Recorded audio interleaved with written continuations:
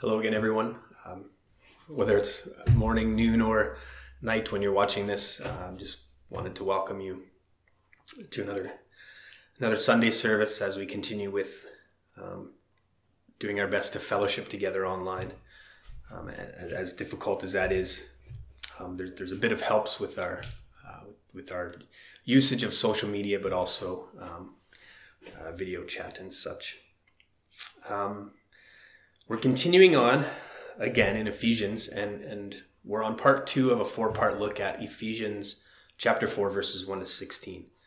I'll just read verses 1 to 16 so that it's clear in our minds what we're looking at, and then we'll look at what the word of the Lord says and how to apply it to our lives. So Ephesians 4, verses 1 through 16. And again, we're going to be focusing on verses 3 to 6 today, so have that in your mind, but I'll read verses 1 to 16 just for context. I, therefore, a prisoner for the Lord, urge you to walk in a manner worthy of the calling to which you've been called, with all humility and gentleness, with patience, bearing with one another in love, eager to maintain the unity of the Spirit in the bond of peace. There is one body and one Spirit, just as you were called to the one hope that belongs to your call. One Lord, one faith, one baptism, one God and Father of all, who is over all and through all and in all. But grace was given to each one of us according to the measure of Christ's gift. Therefore it says, when he ascended on high, he led a host of captives, and he gave gifts to men. In saying he ascended, what does it mean but that he also descended into the lower regions, that is, the earth? He who descended is the one who also ascended far above all the heavens, that he might fill all things. And he gave the apostles, the prophets, the evangelists, the shepherds and teachers, to equip the saints for the work of the ministry, for building up the body of Christ, until we all attain to the unity of the faith and of the knowledge of the Son of God, to mature manhood, to the measure of the stature of the fullness of Christ, so that we may no longer be children, tossed to and fro by the waves, and carried about by every wind of doctrine, by human cunning, by craftiness in deceitful schemes. Rather, speaking the truth in love, we are to grow up in every way into him who is the head, into Christ, from whom the whole body, joined and held together by every joint with which it is equipped, when each part is working properly, makes the body grow so that it builds itself up in love. This is the word of the Lord. Let's pray. Father, we thank you that you've given us your word.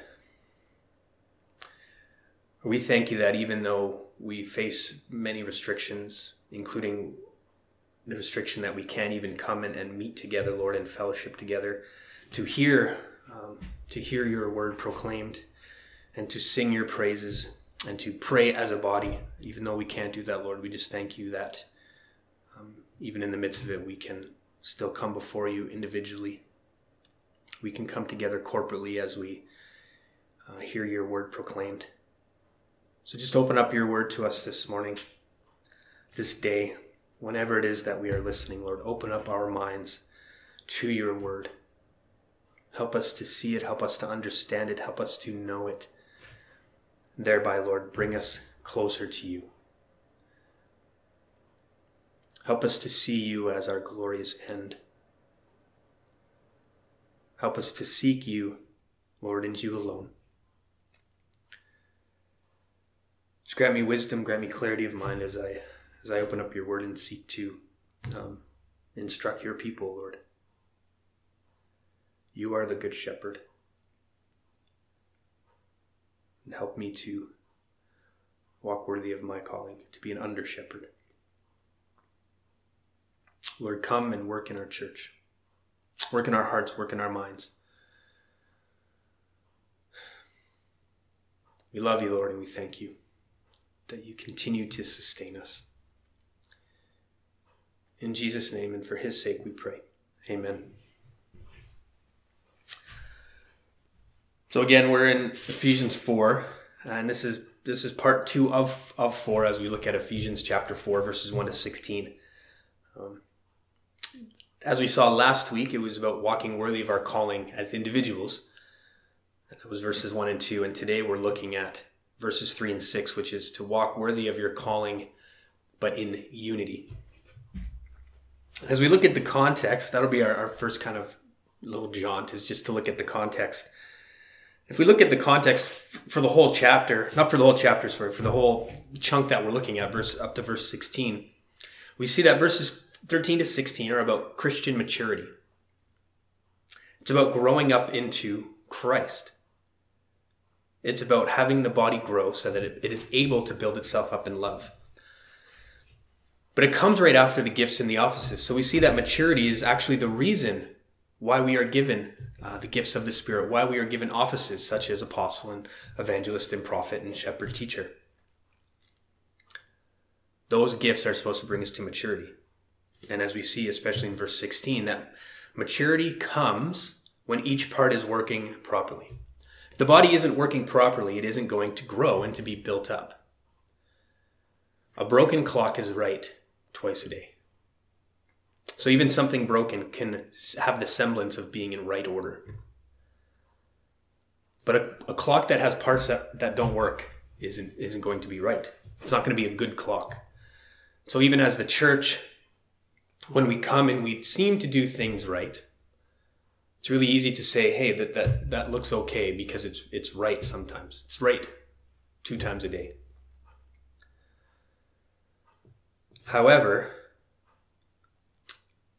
I want to consider the church as a slow-moving clock, or a clock that just isn't working properly that can be fixed. We have a clock in our house that Melissa got from her grandma, and it's got birds on it. It's got 1 bird for each hour, and on the hour it makes a calling of that bird. However, if you set the clock wrongly, if we set the clock, when we're doing daylight savings time and we go backwards an hour instead of going forward 11 hours, if we go backwards counterclockwise, if we put the clock backwards the wrong way, if we bring the clock back the wrong way, it's not going to work. All the bird sounds are going to be out of order. The owl won't be at noon, it'll be at a different hour. The goose won't be at 5, it'll be at a different hour. So if we try to fix the clock the wrong way, it won't work properly. So the response, the reality is that we have to fix the clock. If a clock is slow and you have to fix it every couple hours, most of us will just chuck it out. We'll give up on it. However, as the church, if the church is going to be like that clock in this analogy, it's going to be our job to continue bringing it back up to speed. And so that's what the gifts and offices are for. As we see here, it's to bring us into maturity. And we'll look at this more in a couple of weeks when we go over those verses specifically. Next, if we keep going backwards, we see that these gifts and offices, verses 7 to 12, are for the purpose of diversity. Paul says in verse 7 that grace was given to each one of us. So in verses 3 to 6, he says, hey, I have some unity here. But then in verse 7, he says, but grace was given to according to a different measure, to different people. And so we see that diversity comes out of unity, but also leads into the gifts and therefore maturity. So that's kind of where we're at now. We come to verses 3 to 6. And verses 3 to 6 are all about living according to our calling in unity. But all of this stems from walking worthy of our calling that we see in verses 1 to 2, walking worthy of our calling as individuals. And as we'll see, it's impossible to have unity. It's impossible to have diversity in gifts. And therefore, it's impossible to have maturity, to grow as Christians, if we are not individually walking worthy of our calling. We see here, especially as we've looked at the first 3 chapters of Ephesians, Paul's talked a lot about regeneration. And regeneration is important because when we look at verses 1 to 2 here in chapter 4, we have to walk with humility, with gentleness, with patience, bearing with one another in love. And that's impossible to do if we are not regenerated, if we have not been born again, if we have not been been given a new life by the Holy Spirit. And that's why Paul goes through 3 chapters painstakingly to talk about what God has done in Christ, how he's adopted us, how he's predestined us for adoption, how he's brought us alive. And we've covered all this, so I won't go over it too much. But we see that regeneration, the new birth, being born again is a necessity to be able to walk worthy of our calling. We've been called to something and now we have to walk in it. But we can't walk in it if we've missed that call. We can't walk in it if we're still living in the kingdom of the world. We can't walk in it if we're not regenerate, if we have yet to be born again. Jesus says in John chapter 3 that you can't see the kingdom, you can't know the kingdom, you can't understand the things of the kingdom if you're not born again. Regeneration is this act of being born again. It says in 1 Peter chapter 1 that God caused us to be born again to an inheritance that is imperishable.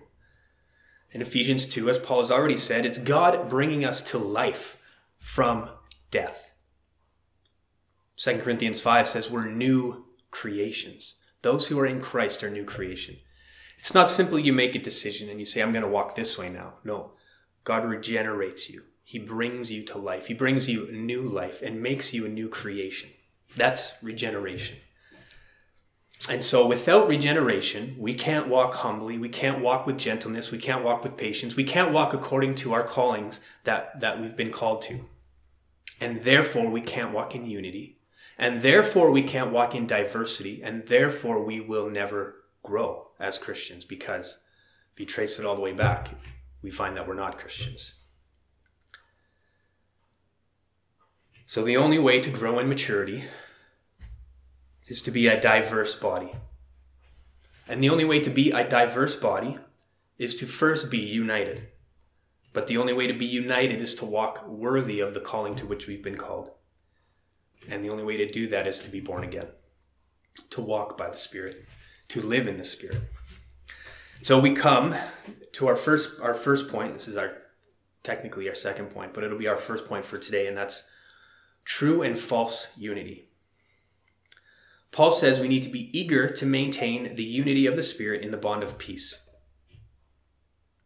There is one body and one Spirit, just as you were called to the one hope that belongs to your call. One Lord, one faith, one baptism, one God and Father of all. There's 7 ones in here, and we'll look at that in a few seconds, but this shows us that there's true unity and false unity. Why? Because we're supposed to maintain the unity of the Spirit. Turn with me to Galatians 5. It's just the book just before Ephesians. And we're in Galatians 5, and I'm going to read verses 16 to 26. But I say, walk by the Spirit, and you will not gratify the desires of the flesh. For the desires of the flesh are against the Spirit, and the desires of the Spirit are against the flesh, for these are opposed to each other, to keep you from doing the things you want to do. But if you are led by the Spirit, you are not under the law. Now the works of the flesh are evident: sexual immorality, impurity, sensuality, idolatry, sorcery, enmity, strife, jealousy, fits of anger, rivalries, dissensions, divisions, envies, murders, drunkenness, orgies, and things like these. I warn you, as I warned you before, that those who do such things, or who make a practice of doing such things, will not inherit the kingdom of God.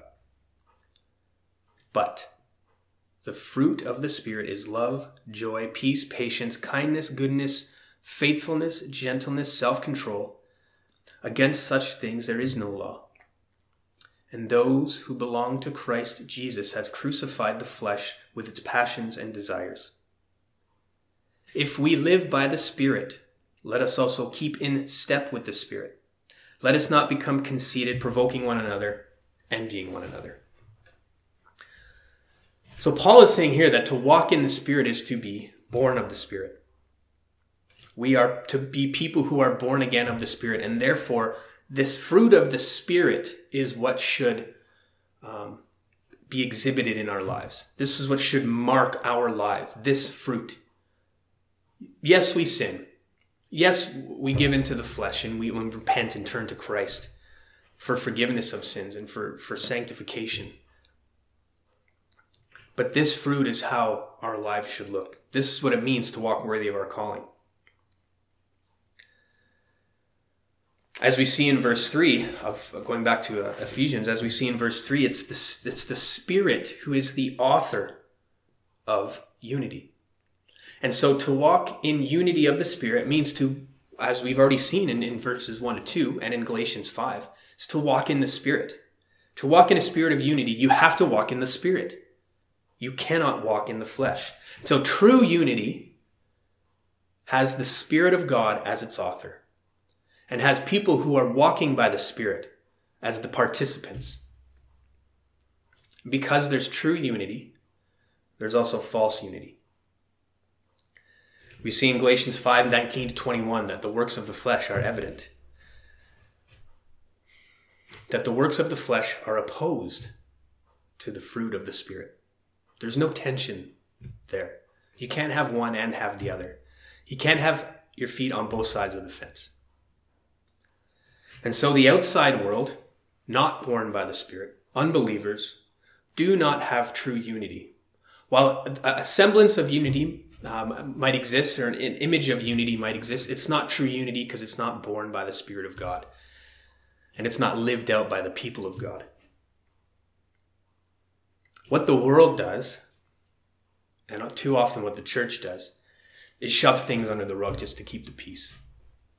Instead of dealing with the dirt and the mess, it all gets shoved under the rug. And relationships fall apart. That's how most marriages end. Too much dirt gets shoved under the rug, and it gets too big to walk on. And then it all comes out, and it's just too much to clean up. Everything has to be chucked in the garbage, including the relationship. That's how relationships fall apart. Too much under the rug. And it's a sad state when the church is not able to deal with that. The world has a false unity because what it says is just let people do what they want as long as they don't hurt anybody. Let's have everyone do that which is right in their own eyes and let everybody get to decide what they want. Then we'll have peace because we'll have a lack of conflict. However, and I'll quote Brian Chappell here, the call to unity is not a justification for anything goes or nothing really matters. So what Paul is calling us to here, unity in the Spirit and to walk by the Spirit, as Brian Chappell says, is the call to unity is not a justification for anything goes. We don't get to do that which is right in our own eyes for the sake of unity. We've already seen that sin has to be dealt with. And as much as this is a call to walk in unity by walking by the Spirit, it is therefore also a call to stop living in the flesh. We can't have it both ways, as it says in Galatians 5:16 and 17. The works of the flesh are opposed to those of the fruit of the Spirit. Again, there's no tension here. If you are walking in the Spirit, you will not walk in the flesh. But if you are walking in the flesh, you cannot walk in the Spirit. And so in order to have true unity in the church, it needs to be made up of people who are not just Spirit-birthed, but people who are Spirit-led. Walking in the Spirit.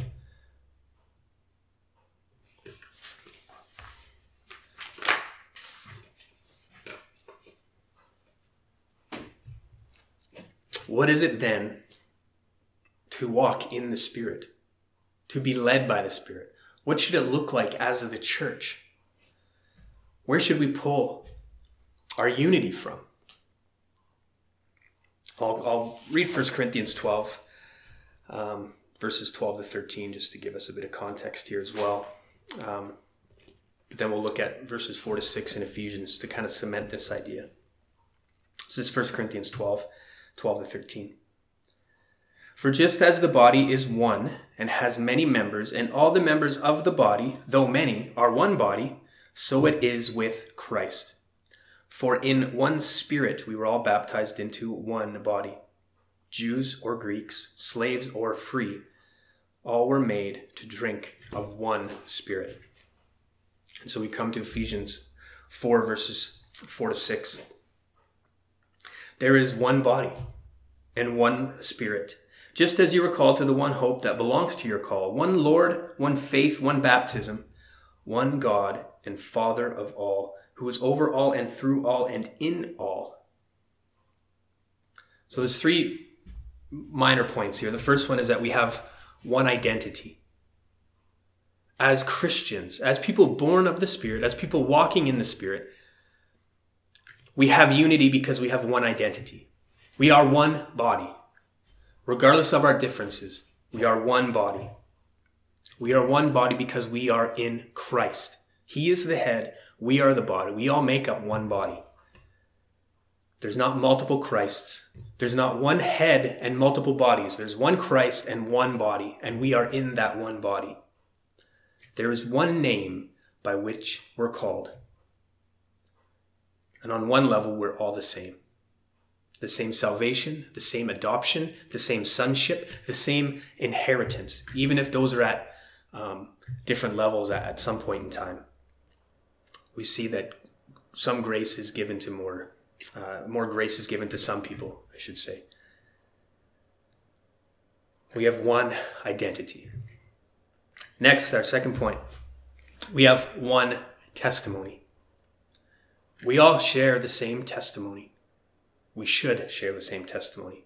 What is that? Saved by grace alone, through Christ alone, by faith alone. And that testimony that we share sees its outward indication through our one baptism. Quote Brian Chappell again. We testify that Jesus is Lord. We testify that faith in his work on our behalf is our only means of salvation. And by our baptism, we testify that we are cleansed of sin and united to him by his grace alone. Our testimony is the same. Regardless of how that testimony comes about and all the minutiae of details within that testimony. Our testimonies are all going to be different for how God has brought us to himself. But that testimony at its foundational level is all the same. We are saved by grace alone, through Christ alone, by faith alone. Third, we are one family. As we've already seen in Ephesians chapter 1, verse 5, we've been adopted. We've been predestined for adoption. We didn't choose him. He chose us. We have been adopted into one family by the only true Father.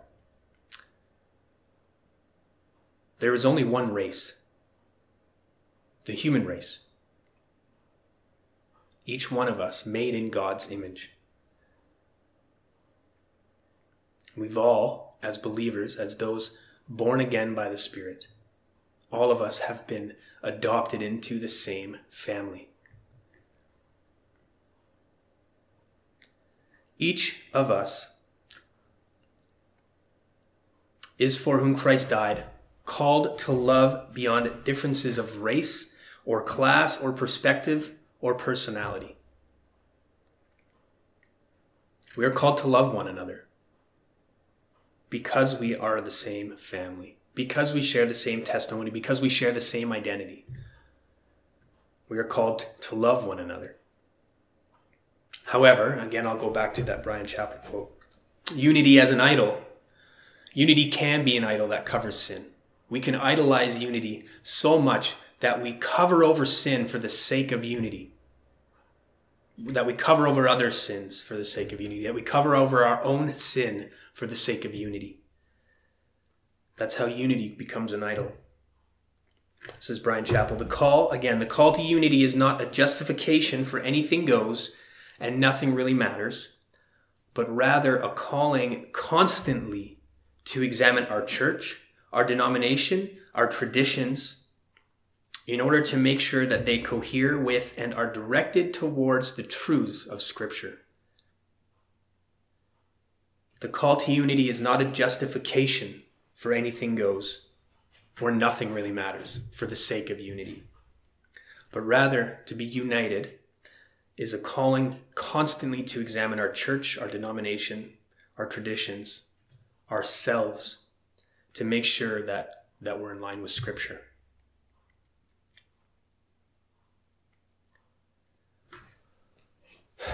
I'll quote John Stott just to help us understand how this all fits together as well.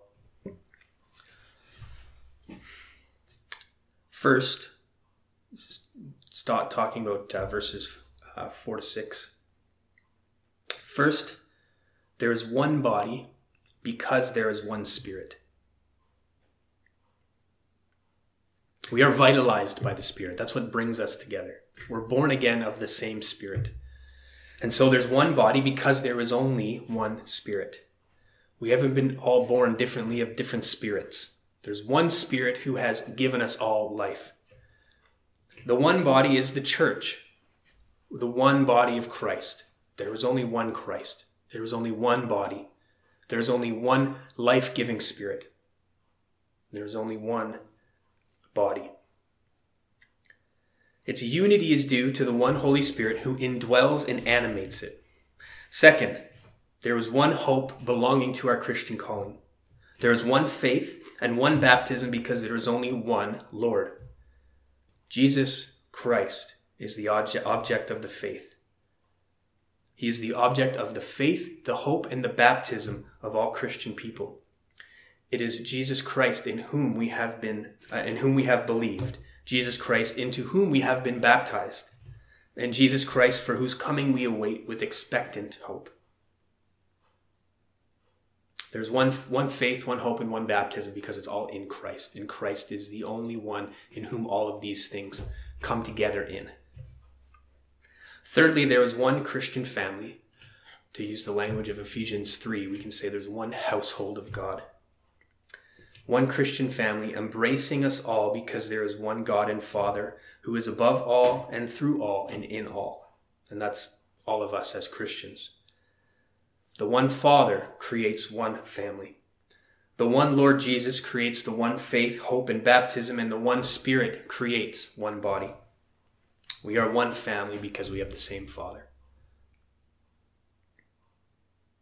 However, we are not acting like family when as individuals we are not walking in the Spirit.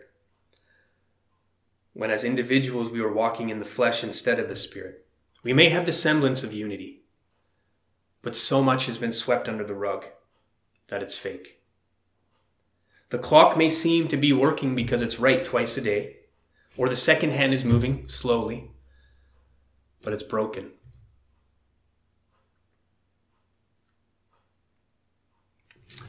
When we are not walking according to the calling with which we've been called, as individuals, we cannot have unity.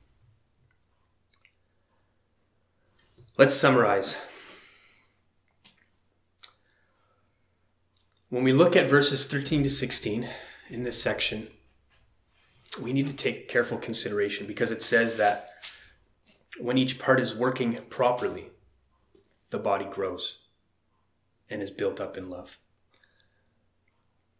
Therefore, if the body is not working properly, there is no building up in love and there is no growth. And so the first thing we need to make sure we're doing is that we are walking in the Spirit, not the flesh. That as Christians, as people who confess the name of Christ, we actually possess the Spirit. That our confession is not in vain. That we are actually regenerate in our hearts, born again. And only then can we walk in unity. We have to first walk in the Spirit as individuals. And then we have to walk in unity. What that means is that as born-again Christians, we're acting like Christians. Not just in church on Sundays, but out in the world, where we're salt and light. Where people are not questioning our language, or questioning our actions, or questioning our behaviors and saying, I thought you were a Christian. Don't you go to church?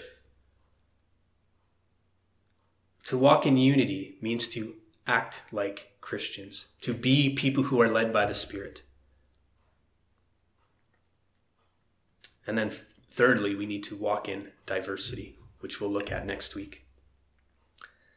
The fact is that we will never grow to be mature Christians. We will never be a mature church. We will never grow at all if we do not get these things sorted out.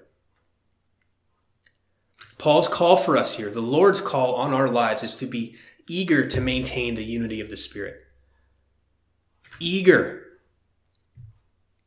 It's not some passive existence. The Greek here is emphatic about what we need to do.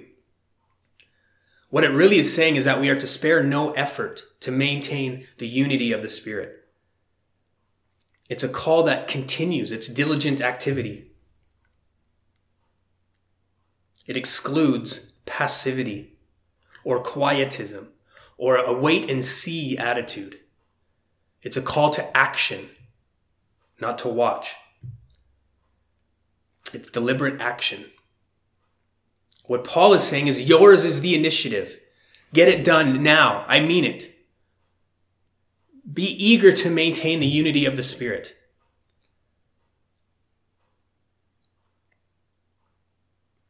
Paul is calling us all to be unified by walking in the Spirit individually and then coming together as people who are broken, in need of repentance, knowing we are in need of repentance, and getting the dirt out from under the rug and dealing with it. Or else we'll never grow.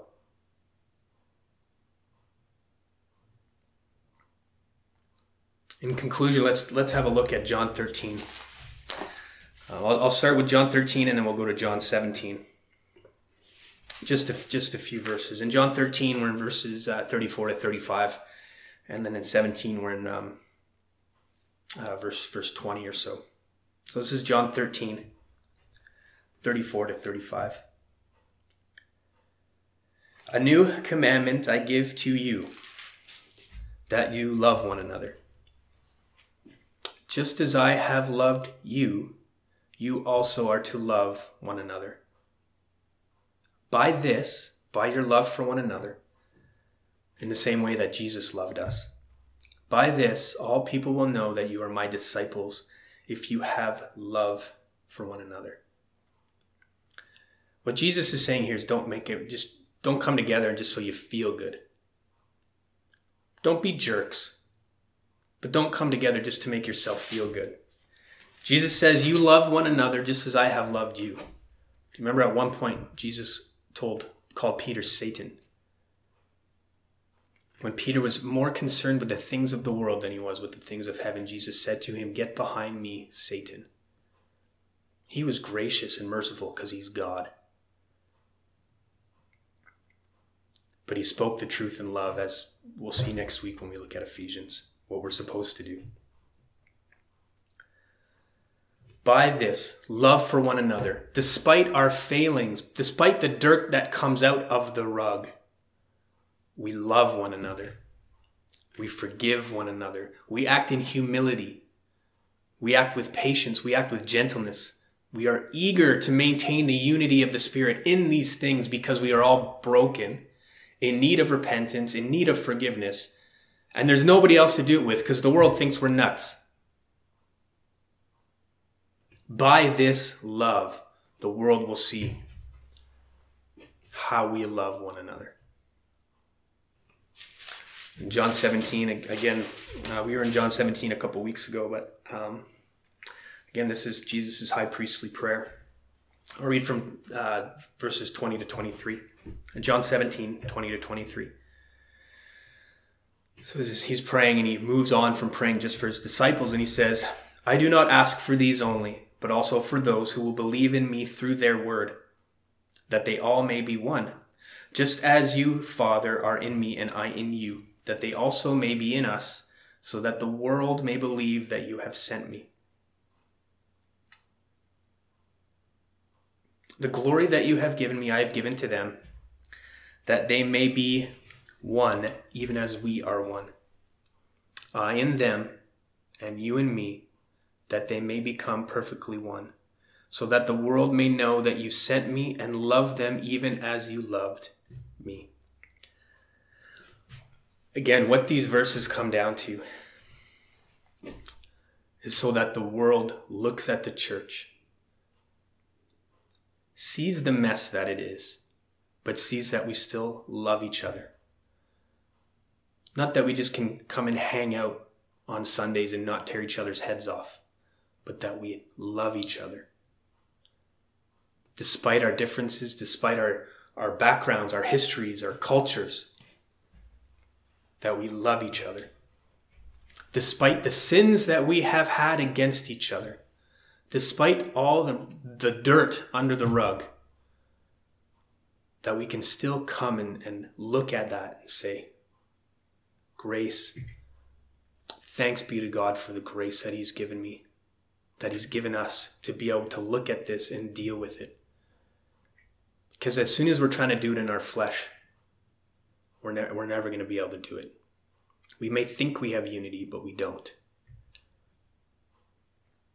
By this, Jesus says, the world will know that you are my disciples.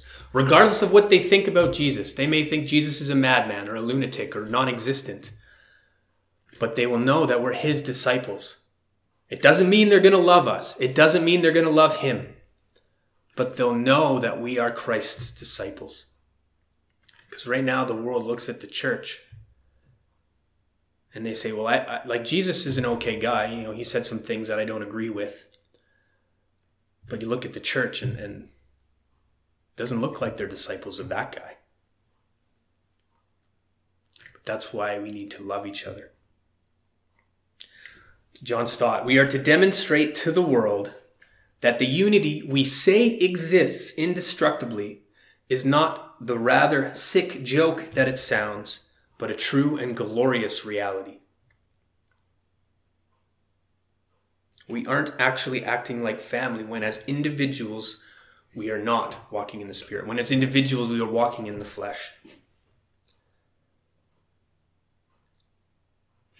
It's all hands on deck to keep the clock on time. It isn't just to sit and look at it and leave it broken and say, well, it's right 2 times a day, so it's good enough. It isn't right to just sit and look at it and watch it as the wrong bird sings at the wrong time, or as it slowly comes out of time, and just let it sit and say, well, okay, well, the clock's slow, so we'll just, add some extra time to find out the real time. That's not right either. It's not just one person's job. It's not just a few people's job. It's every single one of us. Paul is telling every single one of us to be eager to maintain the unity of the Spirit. When I was in the military,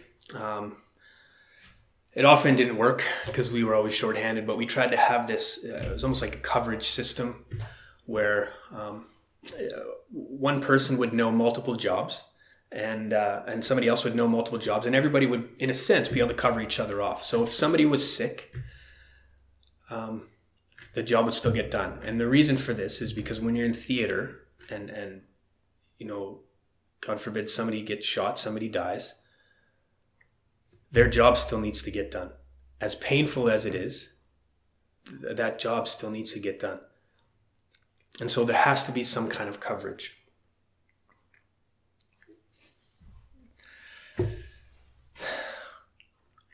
When one person or 2 people or a few people are the only ones at work and doing something or know how to do it, when they leave, everything's a mess.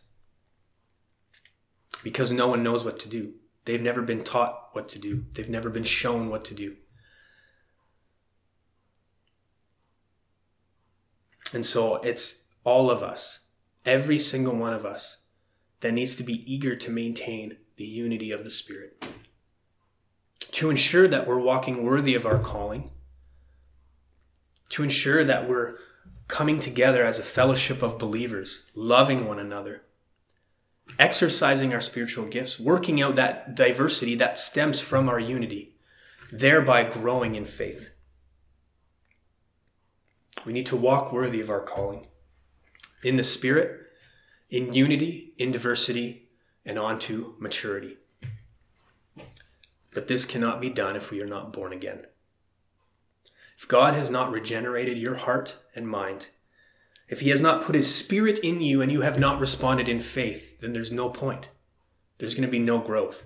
There's going to be no diversity in your life. There's in the gifts that you've been given. There's going to be no unity for you in the church. It's going to be fake. And so we need to come to Christ. Turn to Christ in faith. Look to him for forgiveness. Look to him in repentance. See yourself as in need of the new birth, to be born again of the Spirit. Because we must walk in the Spirit. We must labor for God. We must labor for holiness, seek after righteousness.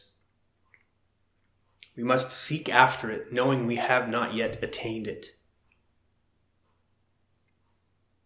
We must strive after the fruit of the Spirit instead of walking in the works of the flesh. And if we're walking in the works of the flesh, then we need to repent and turn to Christ. Seek forgiveness, seek grace, seek his power to walk in the Spirit. If you see that you are not humble, not gentle, if you're not loving, if you're not peaceful or patient, or you're not exercising self-control, when you see that instead you are sensual, sexually immoral, impure, jealous, if you're causing divisions, if you're causing dissension, if you're having fits of anger, seek Christ. He is the only way to walk. Only by having your heart born again, having your heart regenerated, can you even begin to walk by the Spirit. So repent and turn to him and seek to be renewed. As he cares for us and grants us grace upon grace, as he continues to renew us. Let's pray.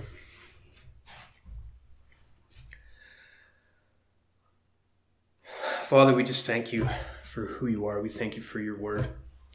Thank you that even though this is like just super awkward, trying to open up your word, Lord, when we're not together, just send it out. Lord, you say even in your word that it does not return to you void. Lord, so come and change us by your word. Your word is truth, Lord. So sanctify us by that truth. Bring us closer into Christ. Bring us ever deeper in to Jesus. We love you, Lord, and we thank you. Just come, work in our hearts, work in this town, Lord. Bring us into a place where we see Christ, where our unity is real, where we can come to a place to deal with all this stuff under the rug.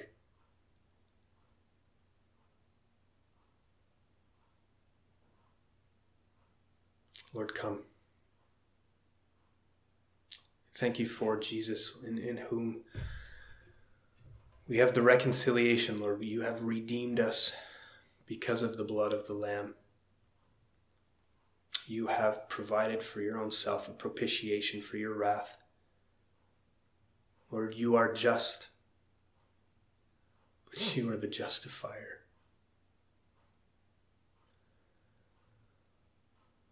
All glorious praise to your name, Father. In Jesus' name we come before you. We pray. We thank you. Amen. Next week, if you wanted to read ahead, I would suggest that you do. We'll be in Ephesians 4 once again, but we'll be in basically verses 7 to 12, and we'll be looking at what it means to walk worthy of our calling in unity, but then in diversity. And we'll look at the offices that God has given by grace, and we'll look at how those will eventually feed into what it means to grow in maturity. Finish off with number 6 again. I always read it because I forget in the midst of all my ramblings and the stuff going on in my head. I always miss it up, so I'd rather read it. The Lord spoke to Moses, saying, "Speak to Aaron his son, saying, thus you shall bless the people of Israel. And this is how you will bless the people of Israel. The Lord bless you and keep you. And the Lord make his face to shine upon you and be gracious to you. And the Lord lift up his countenance upon you and give you peace. So shall I put my name upon the people of Israel, and so shall I bless them." And so, people of God, you have the name of our great Father on you. And because of that, you are blessed. Because he looks down upon you, you are blessed, regardless of the circumstances you find yourself in. In the name of the Father, and the Son, and the Holy Spirit. Amen. Have a good week.